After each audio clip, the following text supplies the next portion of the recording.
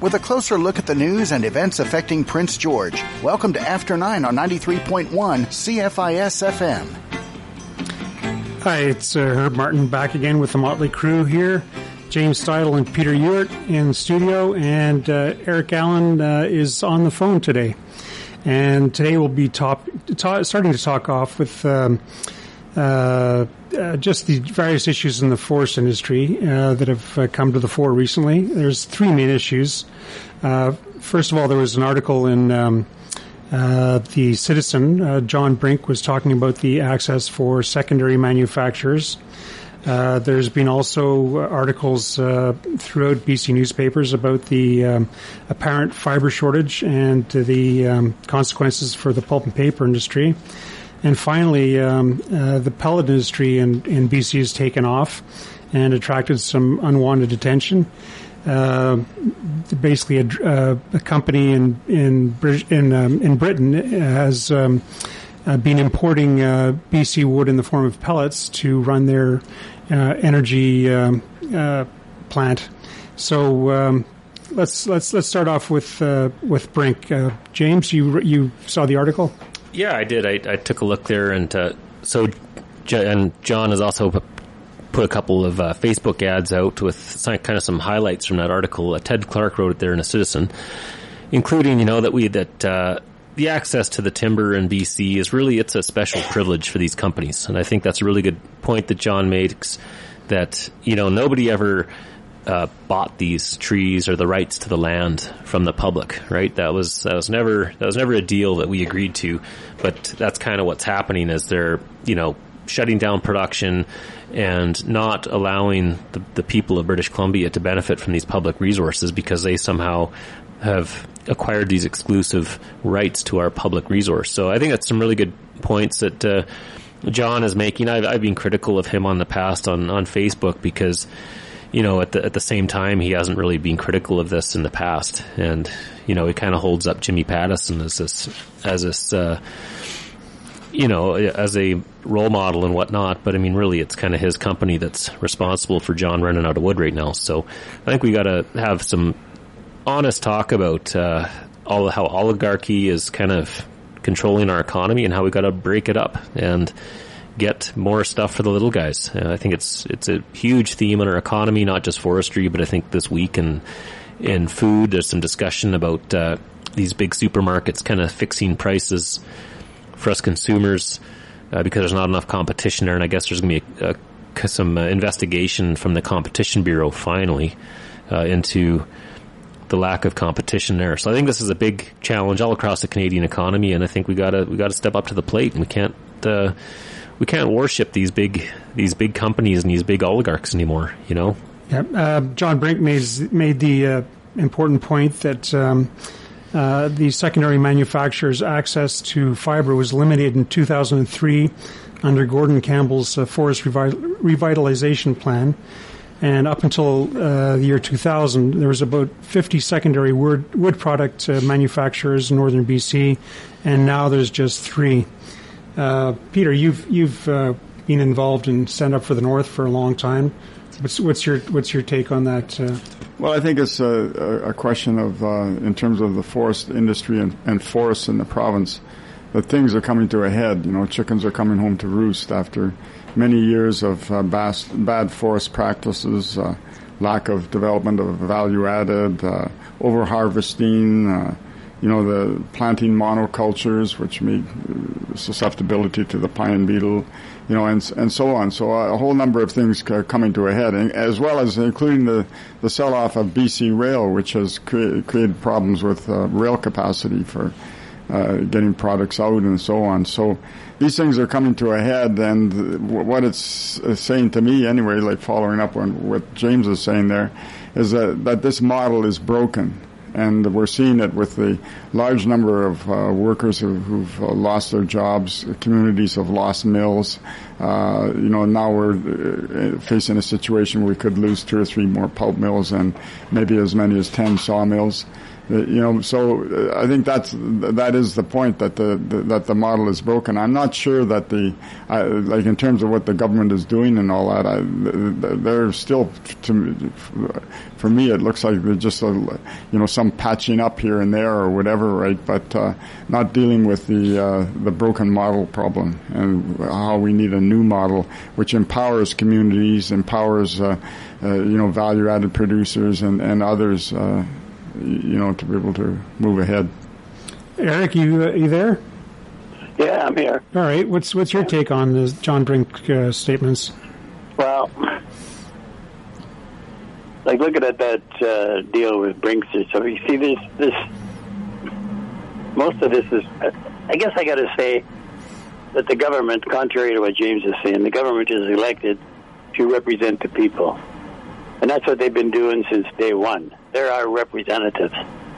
So Canfor naturally has a big game to play in this, and so does the lumber industry. But who can tell me how well the government has been looking after your interest in the last 20-some-odd years, 30 years? And they haven't. And then the next question is, well, what have you done about it?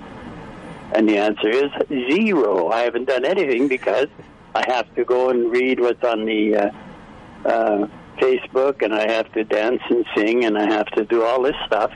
And I don't have time to worry about stuff like that until there's a problem.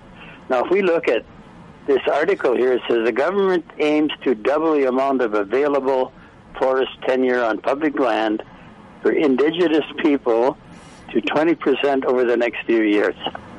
So what does that mean? It doesn't mean the logs are going to disappear. It doesn't mean that anything is going to change necessarily. The indigenous people will either log that off themselves and or hire somebody else to log it off. Those logs should, like the ones in McLeod Lake and that, go to a mill nearby or something, and we carry on up the river. So it's an increase on the one hand, and then we're talking about a decrease or a lack of timber on the other. So this is a huge file. And, I was trying to get through the different mills around BC that Canfor owns, another company owns, and that. And it just, it's like going down a foxhole all the time. The Joe citizen or Jane citizen can't track this stuff all the time. We need government and if the government won't do it, then I don't know what, Peter might have a better idea than me, but we might need a fifth column or something to start putting this stuff out there and looking after our interests. Because if we elect a guy like, I held my nose and dragged my feet, kicking and screaming, and voted for the NDP in the last election. Because I thought, okay, I've had it with the Liberals. I've never supported the NDP, but I'm going to vote for them because they're saying things that I wanted to hear.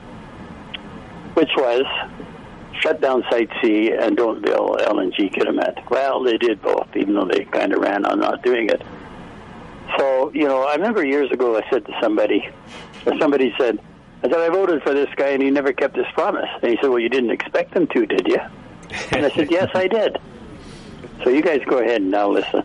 James, you want to just say something? Oh, yeah. The good point, Eric, about the government's got to step up to the plate. That's exactly, I think, what we got to do here. And one of the things I raised when I was running for city council there, I didn't really make much of a deal out of it, but I said if I got elected to city council, and I'd probably pull through with this one if that had happened, we should ask the Ministry of Forests down in Victoria for the sawmill employment data, which they actually collect. They've got an economic resource office down there, I think it's called, and they actually have a survey every year to see how many people are working in these sawmills.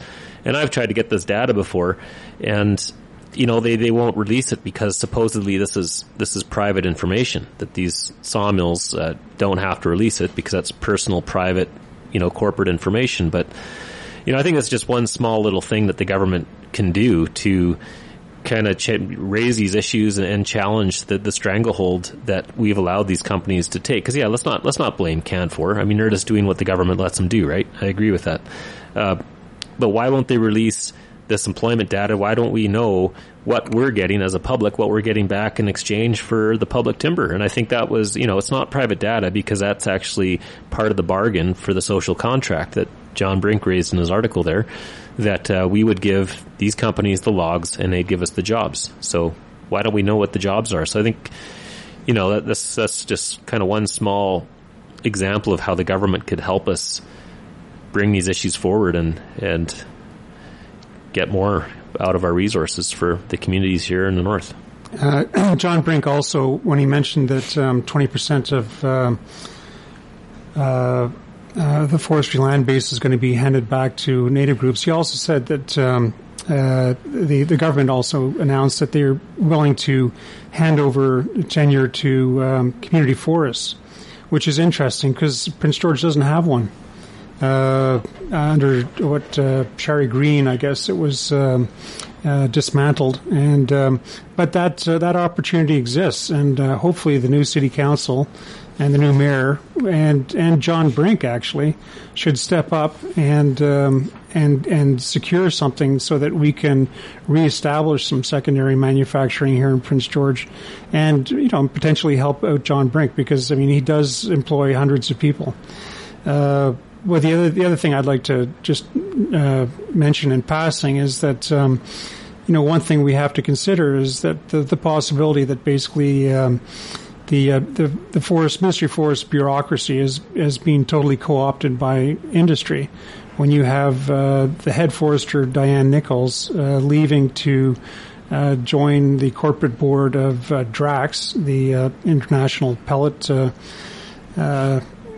consumer, it looks pretty messy.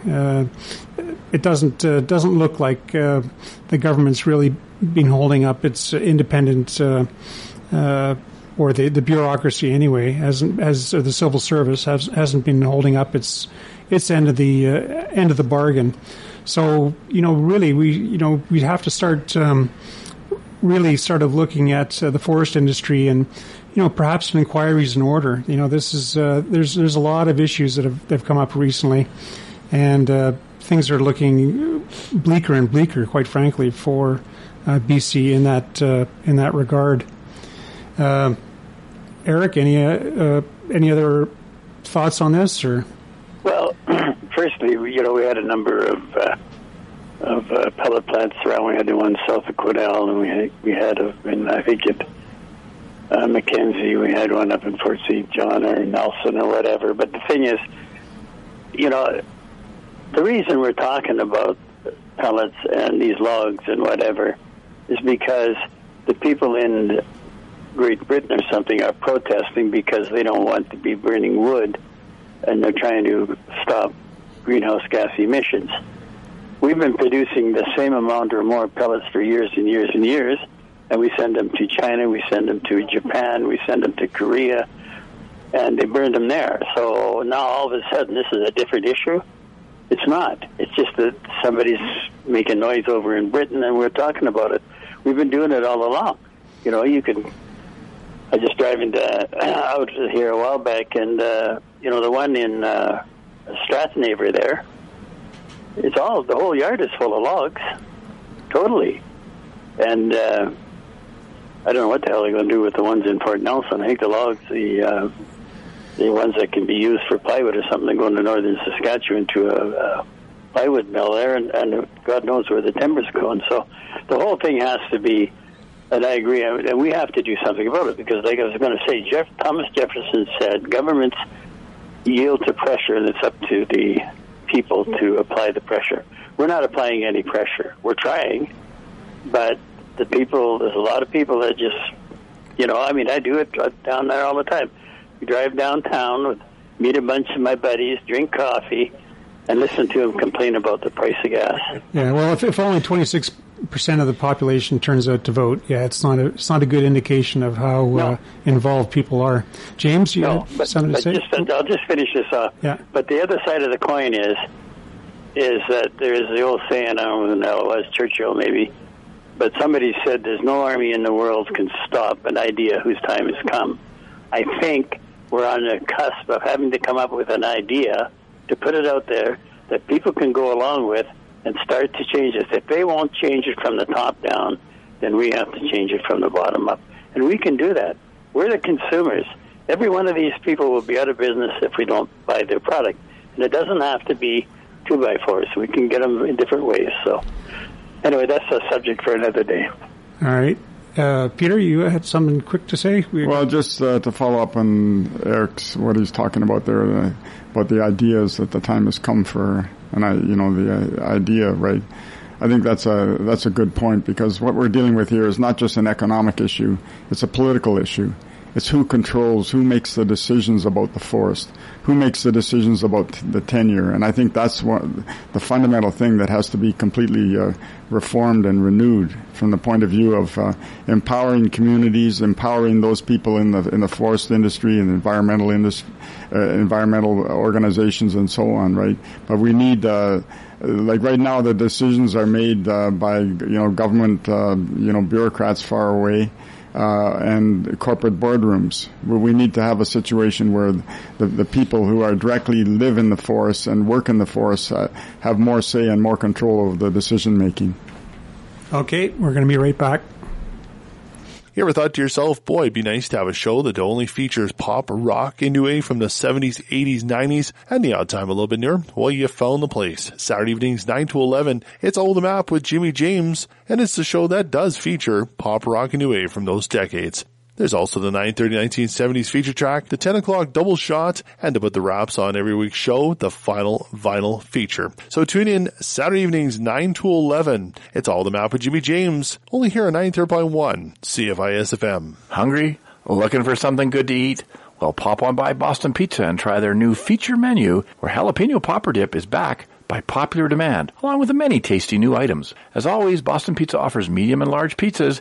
Buy one, get one, 50% off for takeout or delivery. And don't forget their happy hour runs in-store from 3 to 6 and 9 to closing daily. Give Boston Pizza a shout today at either location, Spruceland or Brookwood, for any of your snacking needs. Is your small business ready to meet the economic challenges ahead? Do you have a clear vision to move your nonprofit forward? We can help. Hi, it's Norm Adams here from Pivot Leader, inviting you to join Dave Fuller and I December the 14th for our 5th annual Strategic Planning Day. If you're a small business or nonprofit leader, join us Wednesday, December 14th at the Prince George Golf and Curling Club for our 5th annual Strategic Planning Day. For more details, visit us at pivotleader.com. We look forward to seeing you then.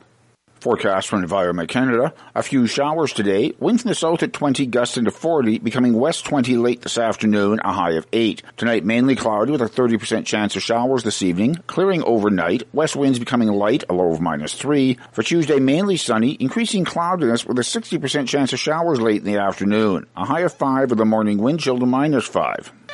You're listening to After 9 on Prince George's Community Station, 93.1 CFIS FM.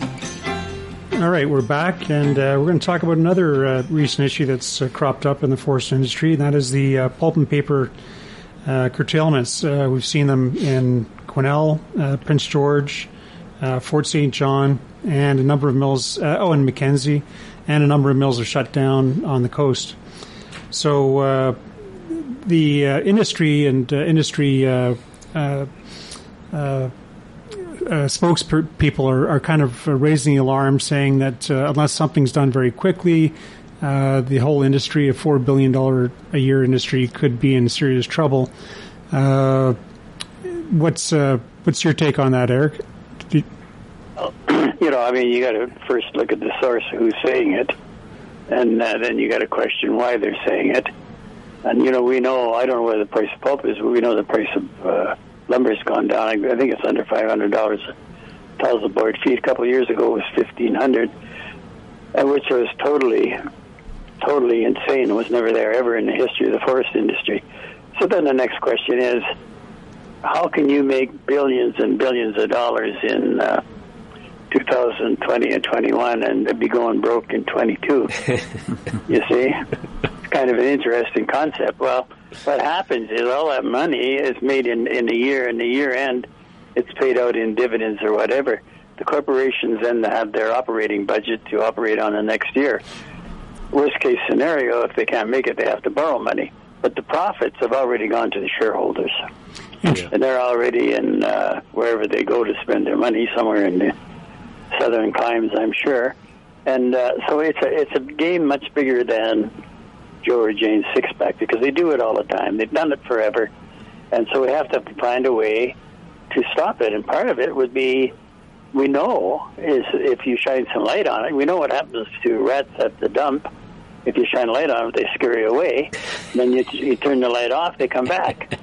And this is where we're at. These people basically know exactly what they're doing, all corporations around the world, and they're going to continue to do it until somebody says, hey, that's enough.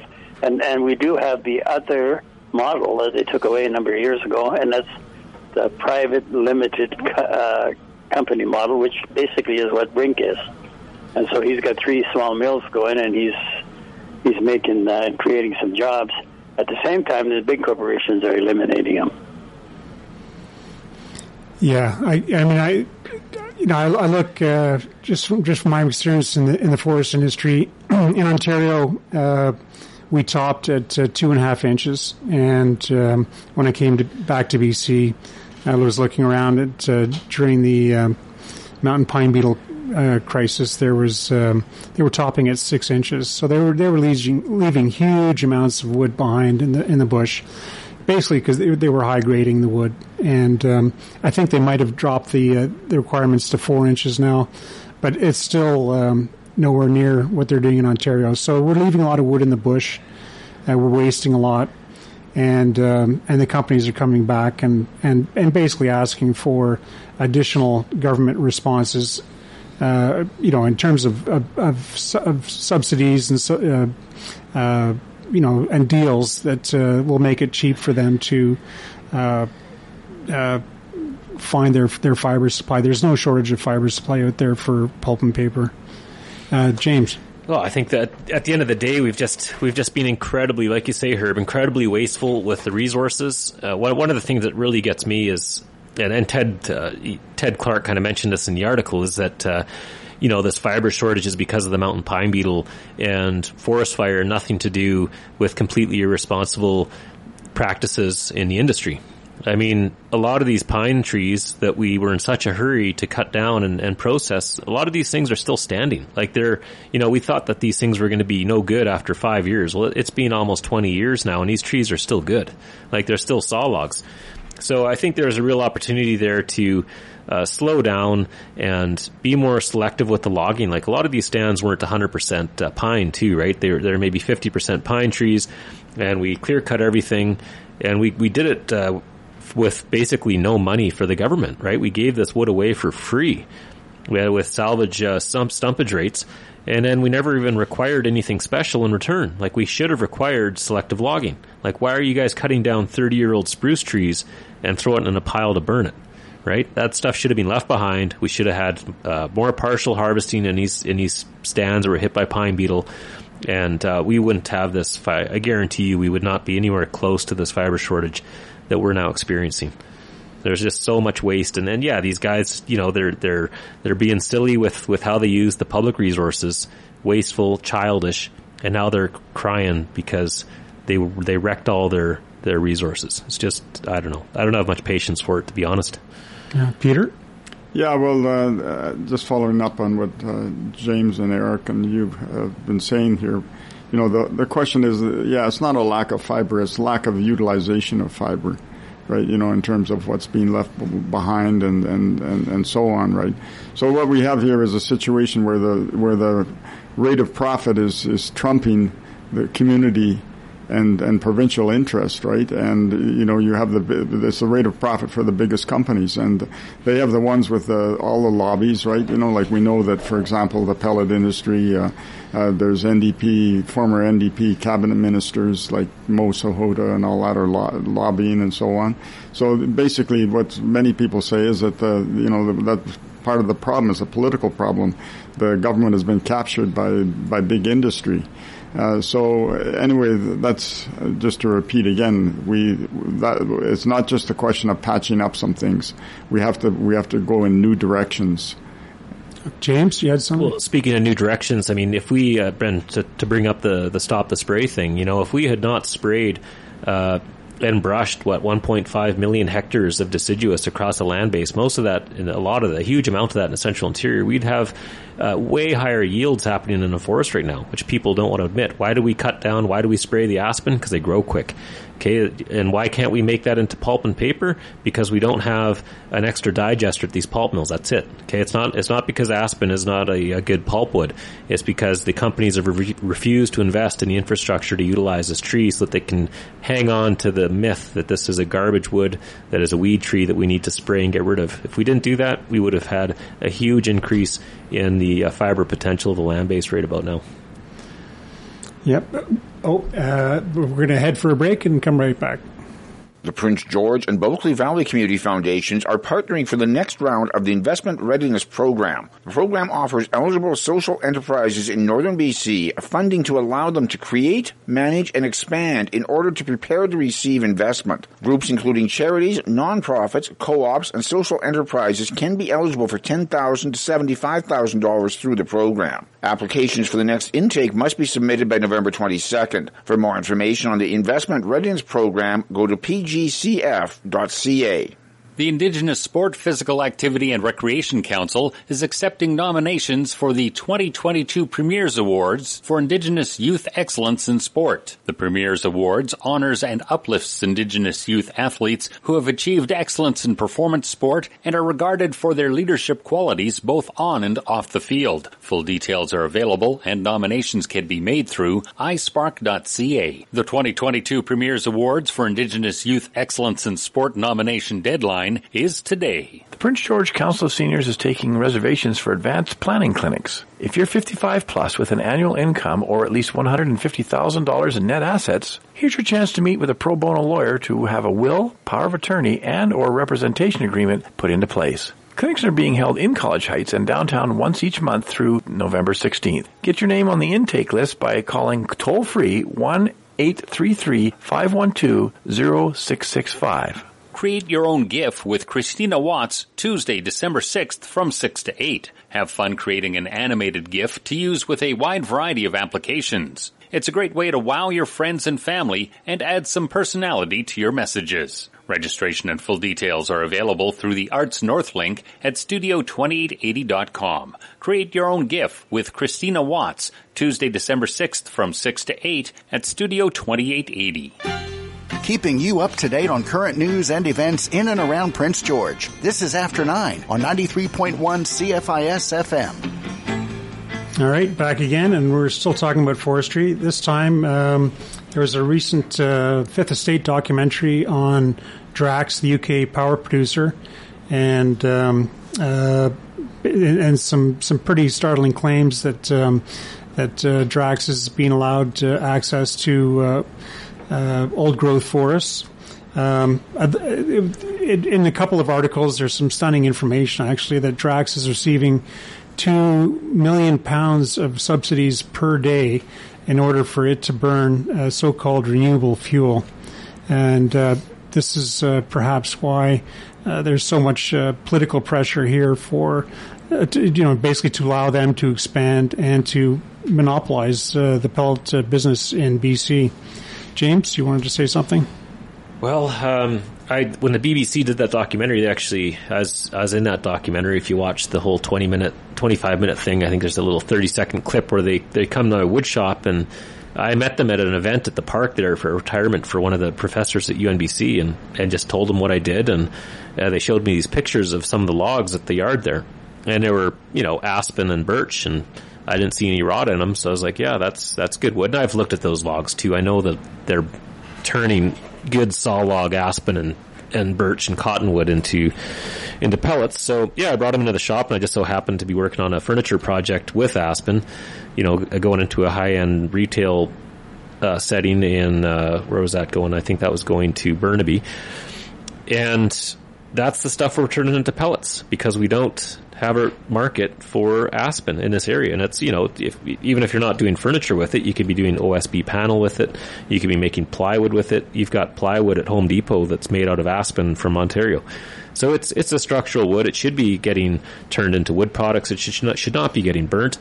I don't really have a problem with the pellet industry if we are actually using waste material, branches, tops, sawmill residue. But the reality is, the loophole is the deciduous species, right? And because it's not being used by the mills in our area, they can go in and cut down these perfectly good primary old growth aspen birch forest, and I call old growth because, you know, they're over 100 years old.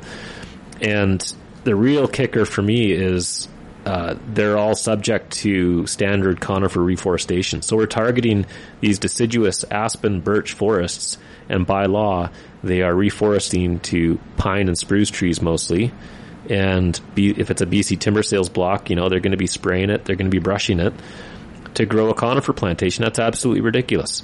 You know, if we're going to be utilizing these deciduous for pellets, which I don't think is a great use for them, like, why aren't they letting them regrow as deciduous? So I think that's kind of part of the story that's really being lost. Nobody talks about that in any of these articles. And to me, that should be illegal. Yeah. Another thing, maybe perhaps, I mean, I was fairly outraged that Diane Nichols went over to industry. You know, I know in private industry, if you're a high-level executive, you're usually barred from taking employment with competitors or someone else in the industry because of the knowledge that you have. Yeah. And maybe that's something we have to start looking at in terms of civil servants as well. She's a complete disappointment.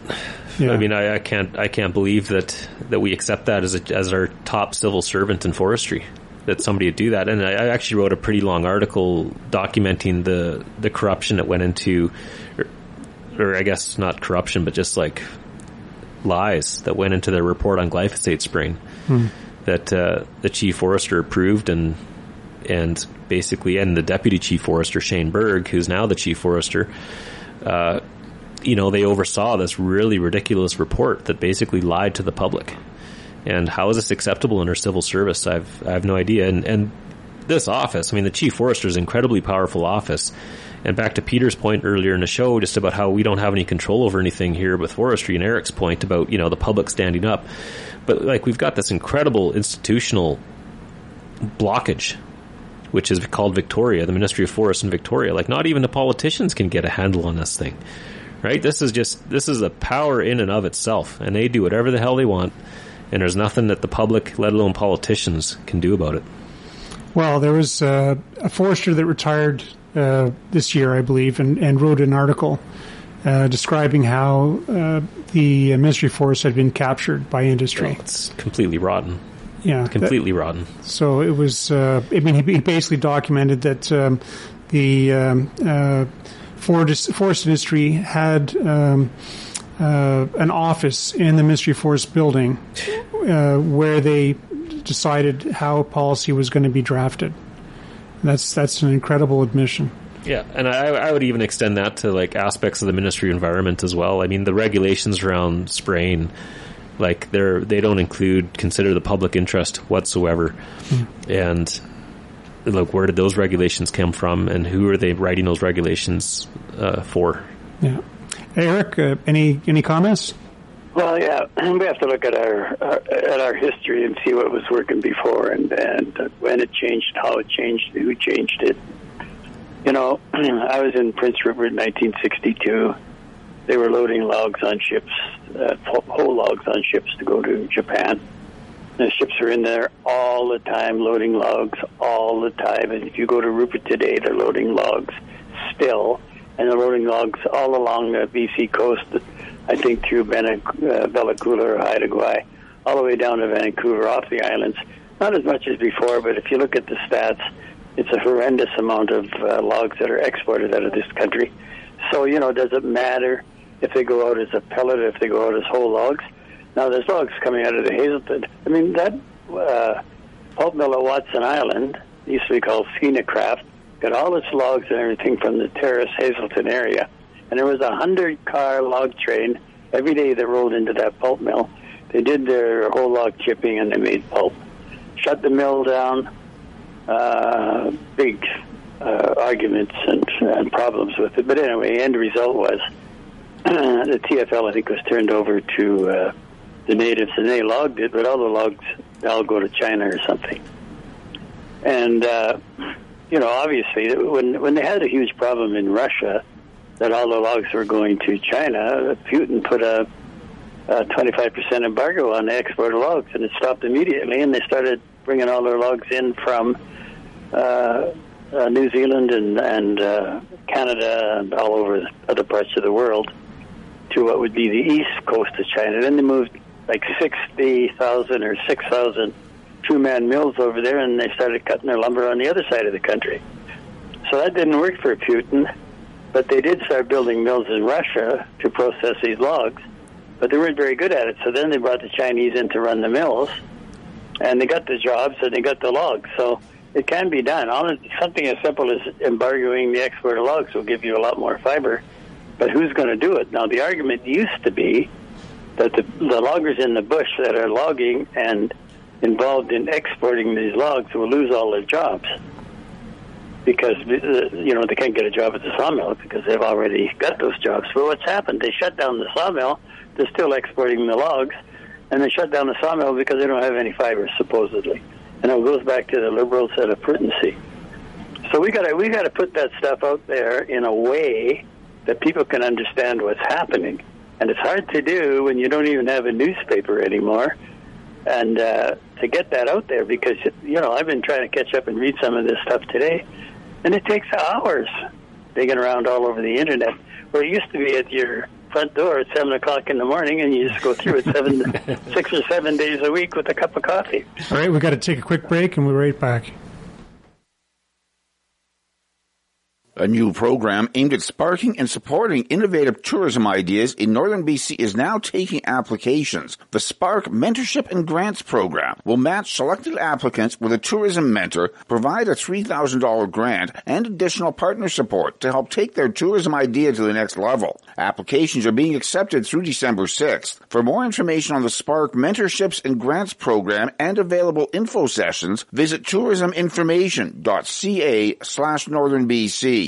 UNBC School of Education is hosting a screening event for The Scattering of Man Thursday evening at 7. This documentary film from director Luke Gleason details the devastating and lasting impacts of the flooding of the Rocky Mountain Trench from the construction of the W.A.C. Bennett Dam on the people of the Tseke Dene Nation and their way of life. The Scattering of Man, 7 o'clock Thursday evening in the Canfor Theatre at UNBC. The RCMP is requesting the public's help in locating a wanted person. 35-year-old Tyrone Terrace Squinnis is wanted for assaulting a police officer. He is described as an Indigenous male, 5'8", 144 pounds, with brown hair, brown eyes, and a star tattoo on his chest. Squinnis should be considered violent and should not be approached. If you know his whereabouts, call the RCMP at 250-561-3300 or report anonymously online at northernbccrimestoppers.ca. Forecast from Environment Canada. A few showers today. Winds in the south at 20, gusts into 40, becoming west 20 late this afternoon, a high of 8. Tonight, mainly cloudy with a 30% chance of showers this evening. Clearing overnight. West winds becoming light, a low of -3. For Tuesday, mainly sunny, increasing cloudiness with a 60% chance of showers late in the afternoon. A high of 5 with a morning wind chill to -5.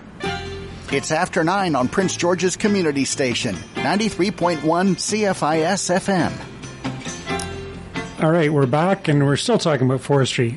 Peter, you wanted to add something to the conversation? Yeah. In regards to the pellet industry, the problem I see there is, instead of aiming to get more value out of the wood, we're going backwards on that, and we're getting less value out of the wood in some ways. Like we're turning the wood, we're just burning it up and turning it into a pollutant into the air. So, as James says, there may be a place for it, right? But to go a whole hog into it this way, to me is a tremendous waste. Wood is a wonderful substance, and our forests are wonderful places as well. In terms of being able to extract value, with in diverse ways and diverse uses. Like, it's complex hydrocarbons and so on, right? That can be utilized in so many different ways. And basically, we're sort of hamstrung into, just a couple of different ways. And that's part of the problem is that I see is that we have to seriously take up the whole question of what does it mean getting more value out of the wood, and also the whole question of tending our forests and getting values and uses out of that as well. I think the one of the biggest problems we face is the tenure system, and when only 20% of the wood in BC is put up for bid.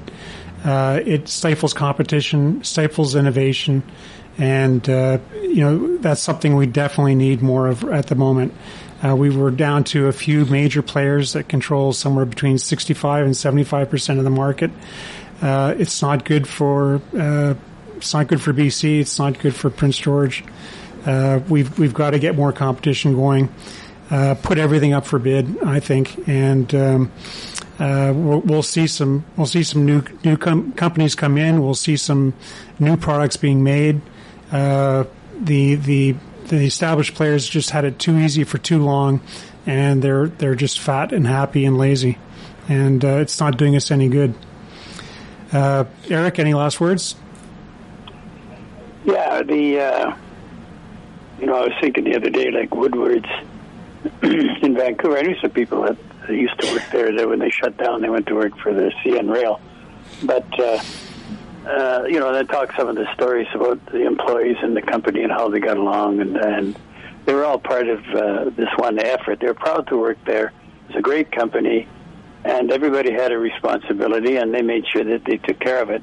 And we have the same thing here in Prince George. Like if you go to one of the restaurants that we meet in on certain days, there's employees of Woodward's and these different companies that come in and have coffee. Now, this is 20 or 30 years later, and they're still banded together as friends and employees of these companies that they were proud of.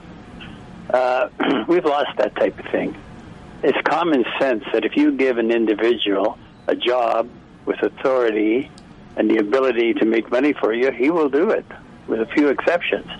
That's the people who 90% of new inventions in the world are by the working man. And it's the issue of necessity is the mother of invention. There's no necessity in a boardroom. All they got to do is make money, and if they don't make money for the shareholders, they get fired. So of course there's some pressure on them, but it's not the same. They don't have picnics necessarily. They don't have their ball teams like they used to. Like we got ball teams at pulp mills here that were built years and years ago, and nobody's ever played ball on them. We don't do that stuff anymore. So that's all part of changing it. You have to have pride. Now, just to top this off, can you imagine? Like we know when we drive down the highway that they've got, James knows better than I do, and Herb, that there's that 10, 15, 20, 30, 40 feet of trees along the road. They're put there and left there in legislation. But the real reason for it is so you can't see the clear cut because it's ugly. Okay, so that's why it's there. So what we'll do now, because our secondary way of making jobs is they say, well, we'll have to come up with the tourist industry. So I guess what we'll do is fly them over the clear cuts. And we can say, now you can see what not to do. And this is the result because it's ugly. What we're doing to the landscape and to the country is ugly. There's no way around it. We have to do a better job. And these people can walk in the forest and they can listen to the birds and the bees and the rest of it, and the grouse and the moose and the deer, whatever. We've got it all. Or they can go into the silence of the lambs or something where there'd be lambs there maybe chewing, but other than that, there's no noise in there at all. Silence of the plantations. Yeah. It's two extremes. All right. Let's switch gears here, and I guess Danielle Smith has had an inauspicious start to her premiership in Alberta. It's sort of been overshadowed by the total meltdown of Liz Truss in the UK in the last little while, but Danielle Smith has had to walk back about, 3 different statements in the last week.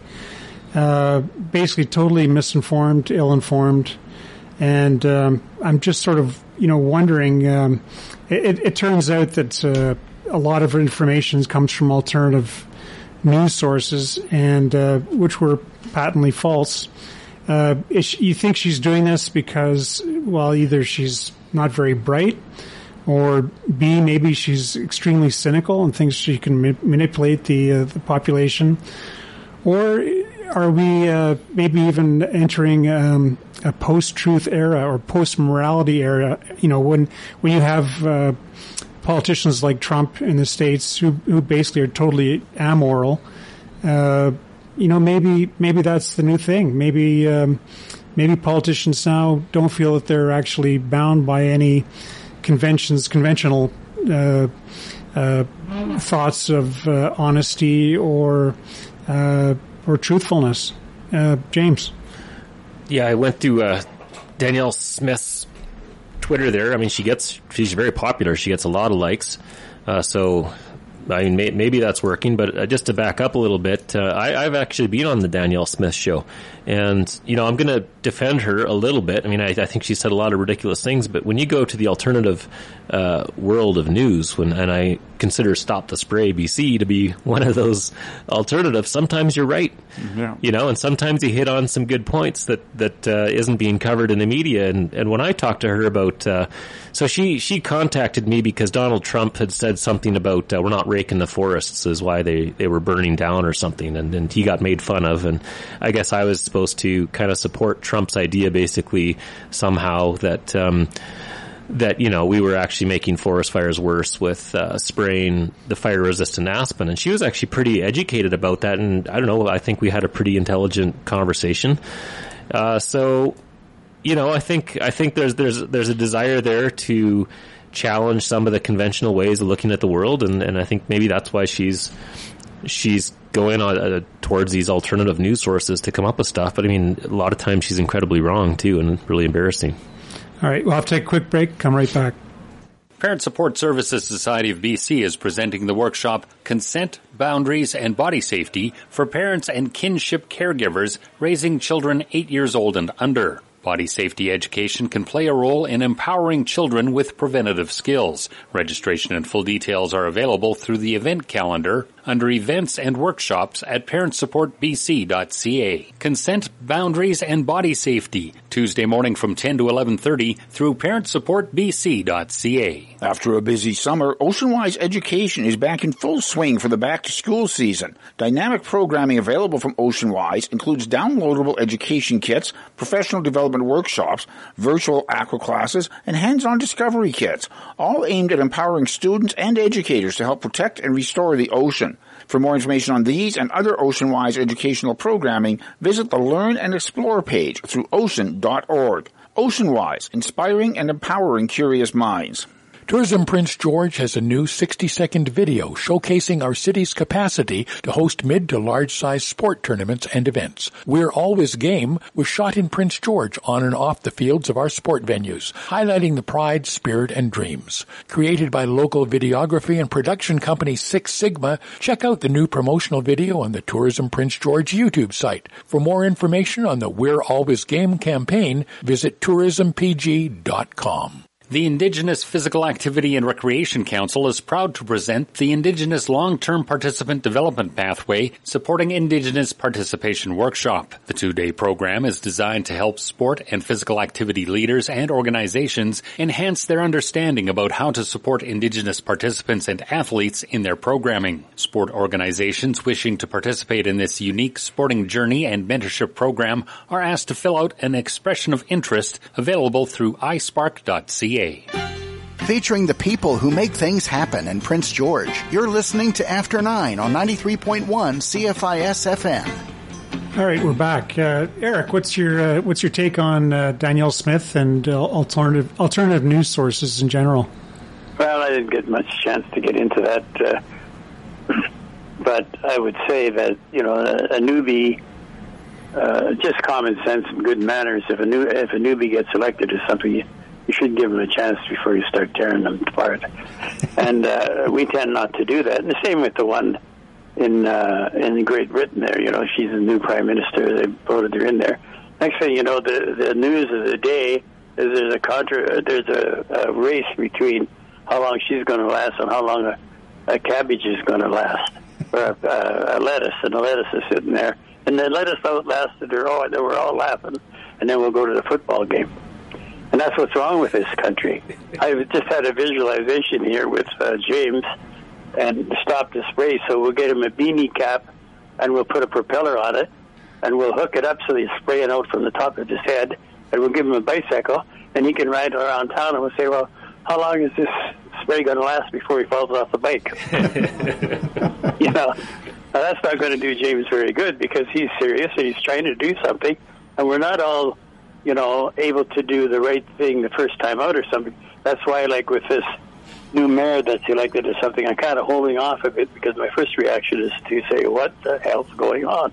But I'll wait and see, and then I'm going to write my view of what's going on. Try to support him in the first couple of years anyway. Give everybody a chance to settle down and do the right thing. And then if they don't do it after that, then all hell break loose.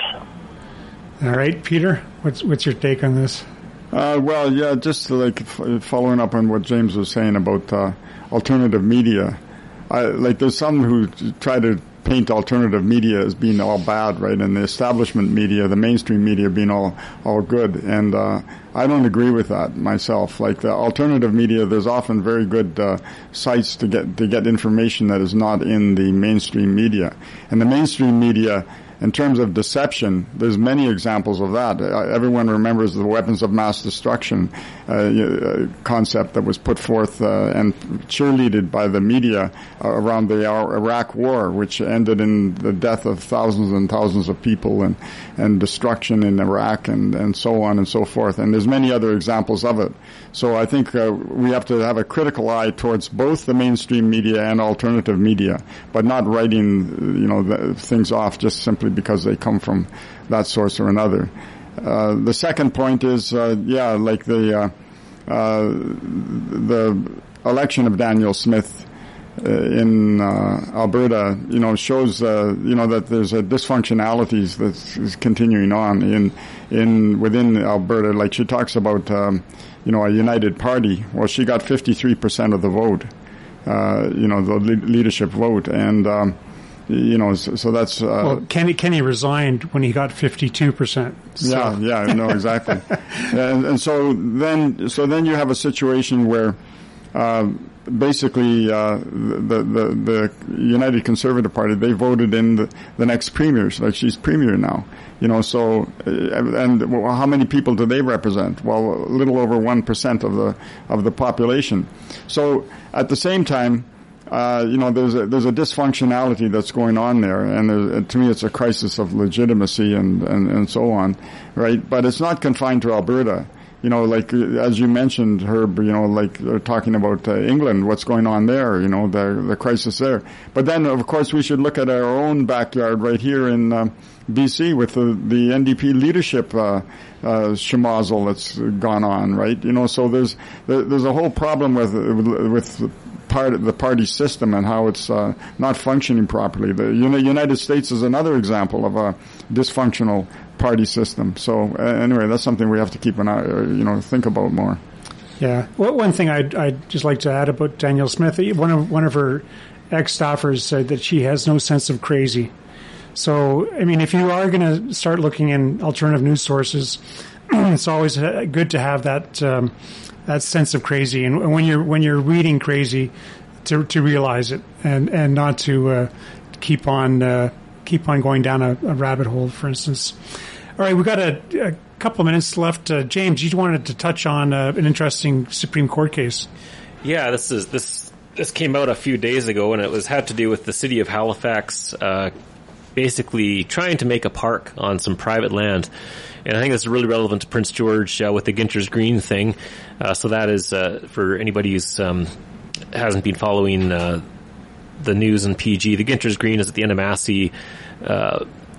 They want to the city wants to run a road through there. It's a mixture of public and private land. And right above Ginter's Green, there's 162 acres currently for sale as private land. But, there's a bunch of trails through there, and they're kind of advertised as trails. And the city kind of encourages people to use them.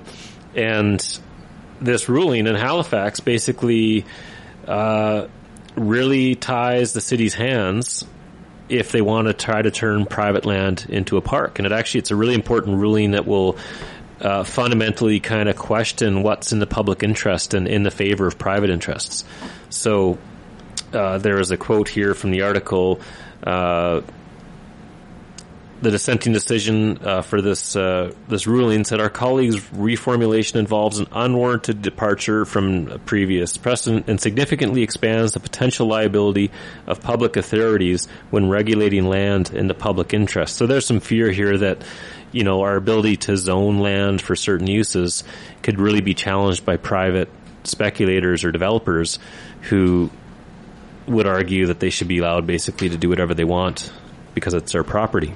And this will have ramifications for a lot of things, including, shutting, one of the things brought up was shutting down coal mining in Alberta. If you say you can't put a coal mine here, that could be challenged under this new court case. Well, so it's allowing the developer just to sue the city for basically encroaching on its private property. But I mean, one thing the developer hasn't done either there in Halifax or here in Prince George is either put fences up or post no trespassing signs. So I think the court case is yet to proceed. I think that the whole thing is about proceeding. But I think there's a good basic defense there that if the private owner doesn't post it, then pretty much tough noogies. All right, I think we got to wind her up. And been a great show. Thanks very much. Thanks for everyone for listening, and we'll be back next Monday. After 9 is a weekday presentation of CFIS-FM. After 9 is produced by Alan Wishart, Eric Allen, Kylie Lewis-Holt, Trudy Clausen, and Rez Krebs. Executive producer is Reg Fair, with technical assistance from Stephen Smith. Theme music is by The Ebbs. For a rebroadcast of today's program, check out the podcast link at cfisfm.ca. To provide feedback or suggestions for the show, please email cfisfm@yahoo.ca. Owned and operated by the Prince George Community Radio Society, you're listening to CFIS-FM Prince George, a not-for-profit community radio station broadcasting with 500 watts of power at 93.1 FM.